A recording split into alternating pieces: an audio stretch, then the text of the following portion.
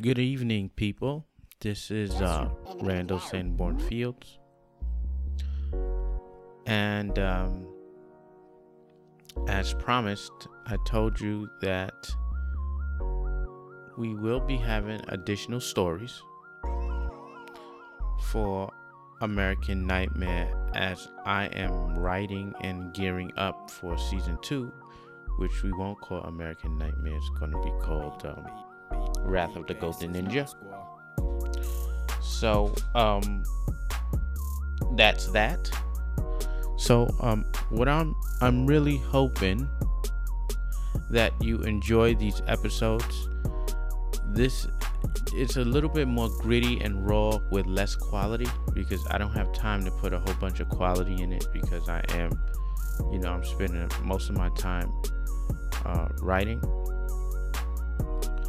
I hope that you guys like the season finale.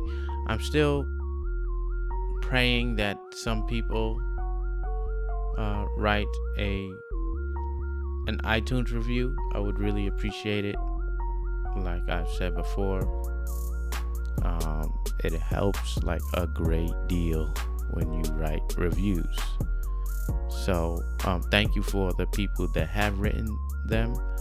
I would just like more reviews, but you know how I feel about that.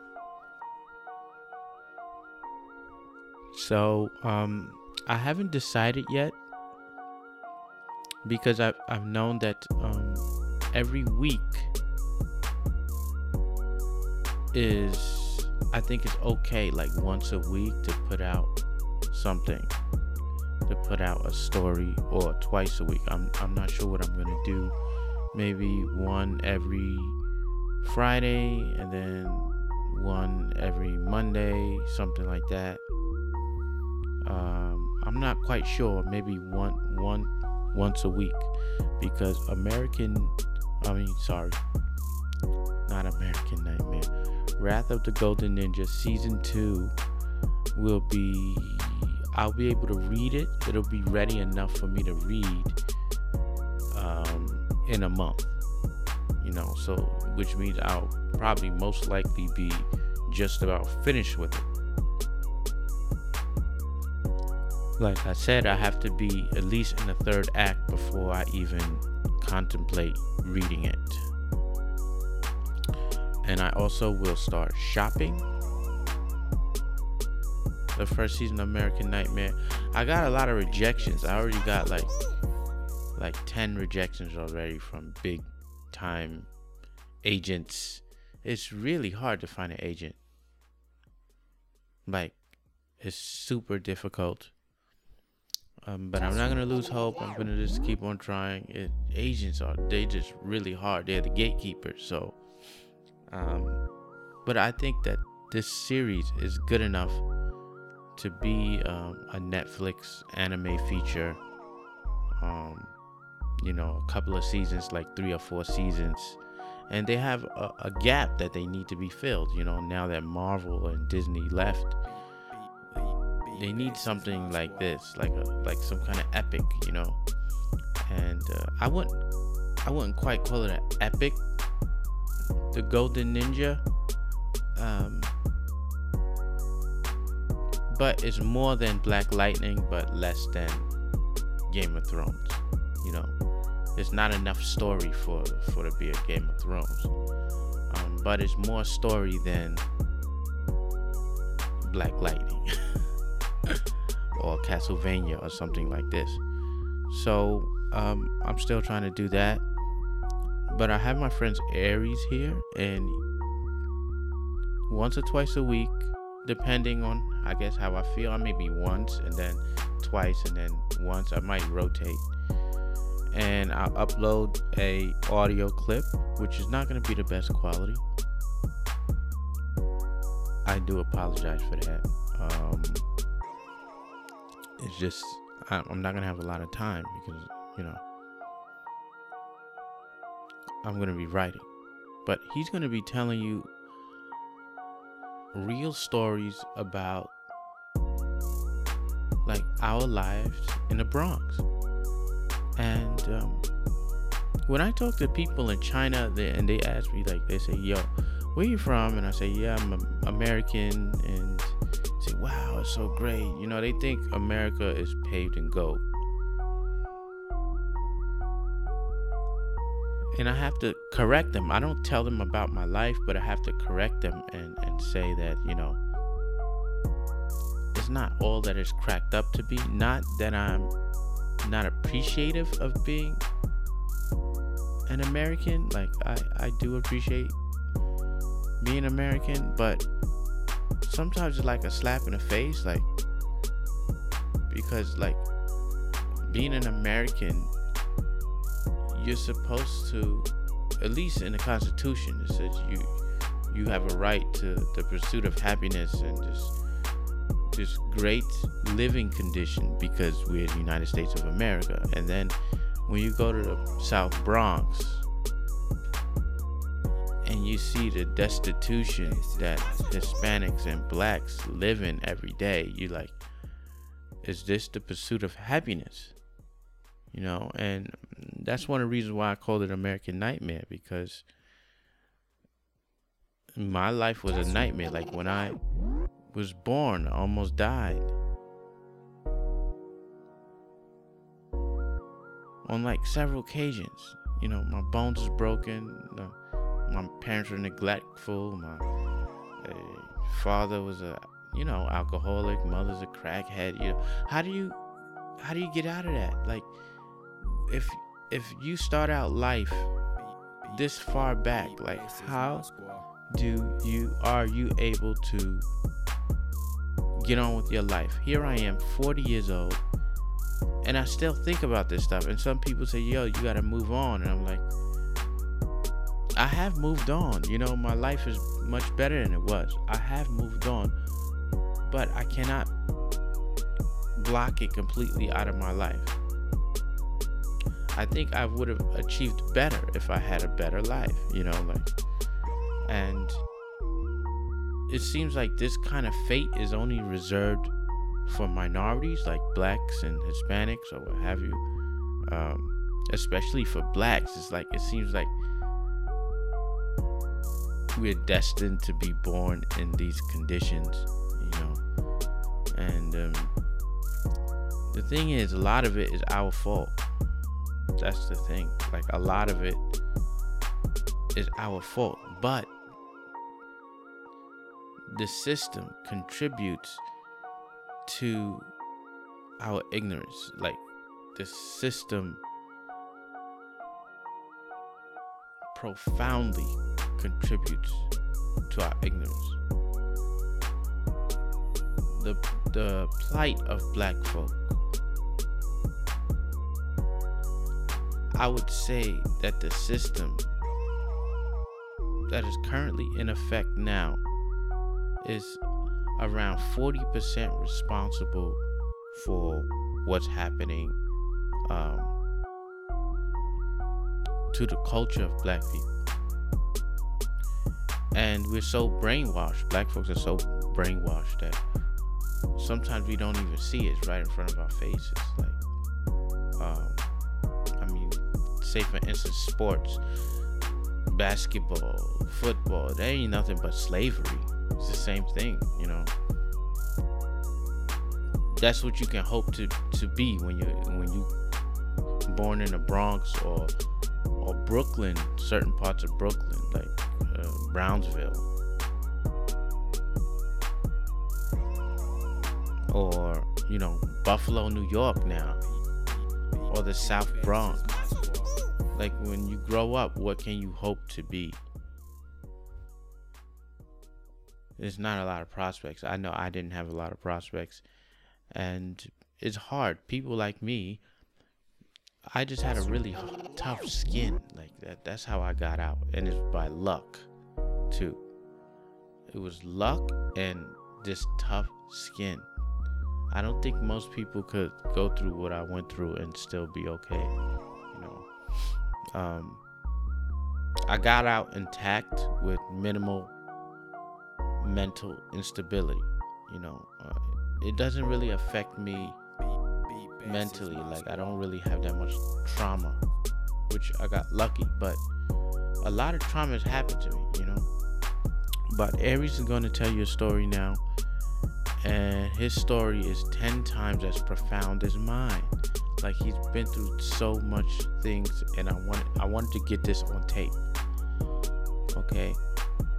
Because the South Bronx is a lot like Iraq. That's why there are some parts in America that are a lot like Iraq in the Middle East and the war-torn Syria and all this stuff. You think not, but in these stories, these true stories, we will demonstrate to you how similar these two places are. It's going to be very profound, and I hope that when you listen to these stories, maybe you can learn something, and enjoy them for what they are. They're stories. Okay, so here is the first story: a friendship lost.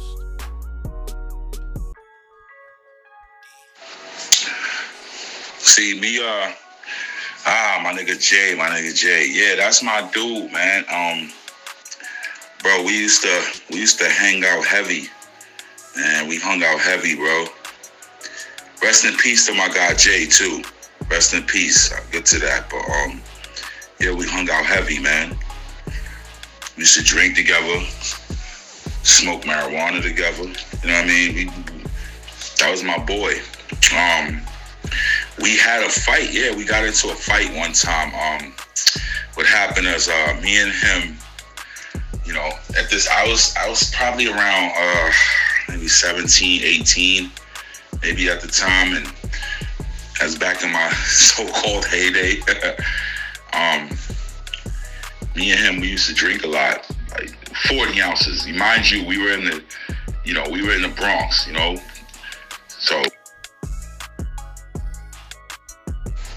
So basically, it's just the Bronx in the early 90s was just like literally the concrete jungle. When you say concrete jungle, that's what a jungle was back then. It wasn't anything to do, but basically everyone stood outside, either on the corner or in front of their building, trying to hustle whatever it was that they had to try to make a dollar, And so me and him, we would always hang out in front in the other building. We would drink 40s, smoke blunts, and one day me and him were outside drinking, and we got really drunk and started wrestling.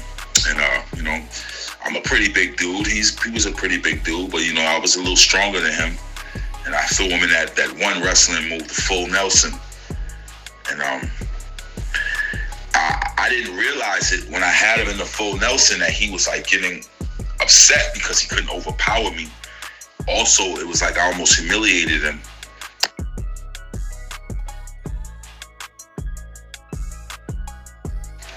Well, I kind of humiliated him. It wasn't almost. I humiliated him straight up because there was a lot of people out that day, and everybody saw that I overpowered him. And in his drunken state, he couldn't understand that. We were just playing. Even I was drunk too, but he was my boy like that, so I didn't take it as nothing. He was like, he was being a little rough and trying to grapple with me and shit. And I wasn't stressing it though. I knew I could overpower him, and when I did it, it's like I don't know what happened. It was like he snapped. I let him go because he started saying, let me go with like this demonic voice. I'm like, what? And then I let him go. He turns around, he looks at me, he's just staring at me. And so at this point, I'm like, I can see that look in his eye, like he wants to fight or he wants to do something. So he literally took a swing at me, but he missed. I kind of weaved out the way and he missed the punch. He took another swing at me, and I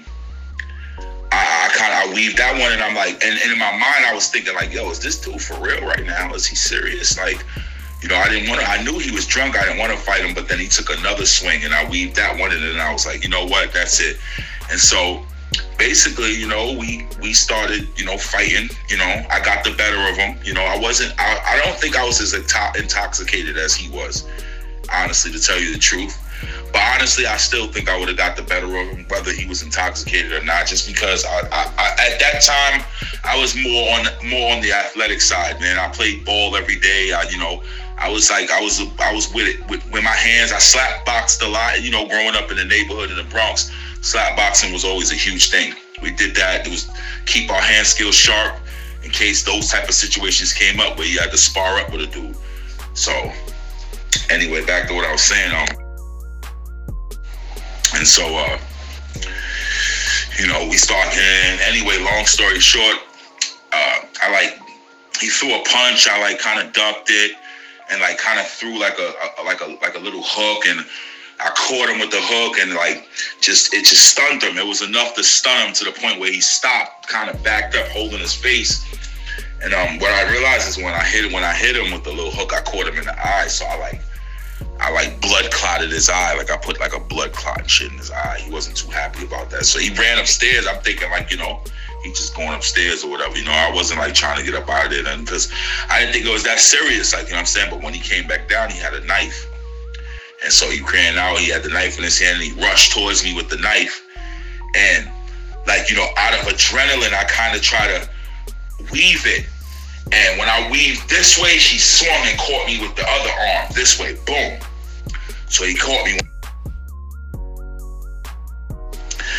He kind of caught me one time, but it was a weak punch because he was right-handed, so he's holding the knife with the right hand trying to swing, but the left hand he's trying to catch me with it at the same time. I'm just worrying about the knife. I'm trying to weave the knife.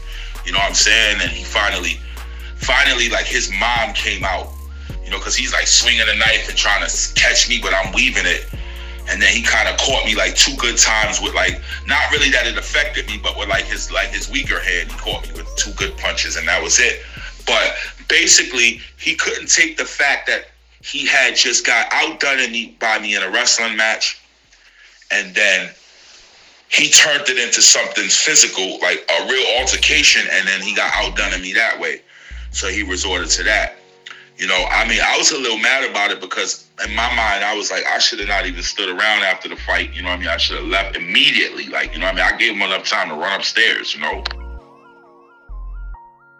what if he, I never thought about it because back then I was young and naive and never really thought about shit like that. But what if he would have had a gun? In this day and age, that would have been a dumb decision. I would have got into it with one of the kids in this generation that stood there. They would have came back with a gun and shot me down, So, that was what had happened with that fight. But me and him were at odds for a month behind that, just giving each other dirty looks and just mean mugging each other constantly. And then finally it was just one of our mutual friends kind of just brought us together one day and just yo, you guys gotta let this shit go, man. You know what I mean? You guys can't be beefing with each other, because it was almost he had the vendetta. I wasn't mad at you know what I mean? You did what you did. I could have did what I did, but I let it go. We lived literally 50 yards from each other. You know what I'm saying? It's come on. Why are we doing this? So, but long story short, we ended up settling our differences, and we got back cool, man. And you know what I mean? That was my man until I ended up moving out of the Bronx, man. And then, a couple years back, fast forward a couple years, we stayed in touch with each other from time to time. A few times I seen him, coming back and forth to the city, but it wasn't never really that real relationship that me and him had for 3 straight summers of 95, 96, and 97. We just kind of was outside all the time, hanging with each other, you know what I mean? And part of 98 too, a lot of 98 too, you know what I mean? And a few years back, he actually died, and that's I'll get to that too. He literally fell in between 2 train cars and was killed by a moving train, and that was due to addiction, and you know what I mean, his love for angel dust. But rest in peace. I say that to my homie Jay. We used to call him Jay Boogie. You know what I mean? Rest in peace, Jay. Hope you holding your head. You know what I mean? That fight made me and him tight, because after that it was kind of he always thought that he always had that instilled in his mind that no one around could fuck with him when it came to like the hands, you know what I mean? And I was that one that did it. So after we fought and that whole shit subsided, he had like the ultra respect for me, like, you know what I mean? Like I used to go hang in his house, ate dinner at his crib, you know, shit like that. Like we were tight, you know what I mean? So, you know, that's all I really got to say about that story, you know. Honestly, I don't think he was trying to kill me or maim me.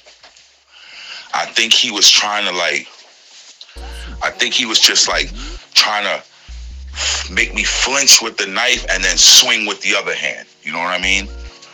You know, so like I was trying to like weave the knife, you know what I mean? Like he wasn't like, you know, it wasn't like he tried to like kill me, like stab me up. He just was like swinging the knife, but like kind of flinch stopping before he got to me, like try to see if he could get me to make a move and then try to swing with the left to get me to be off of balance. You get what I'm saying?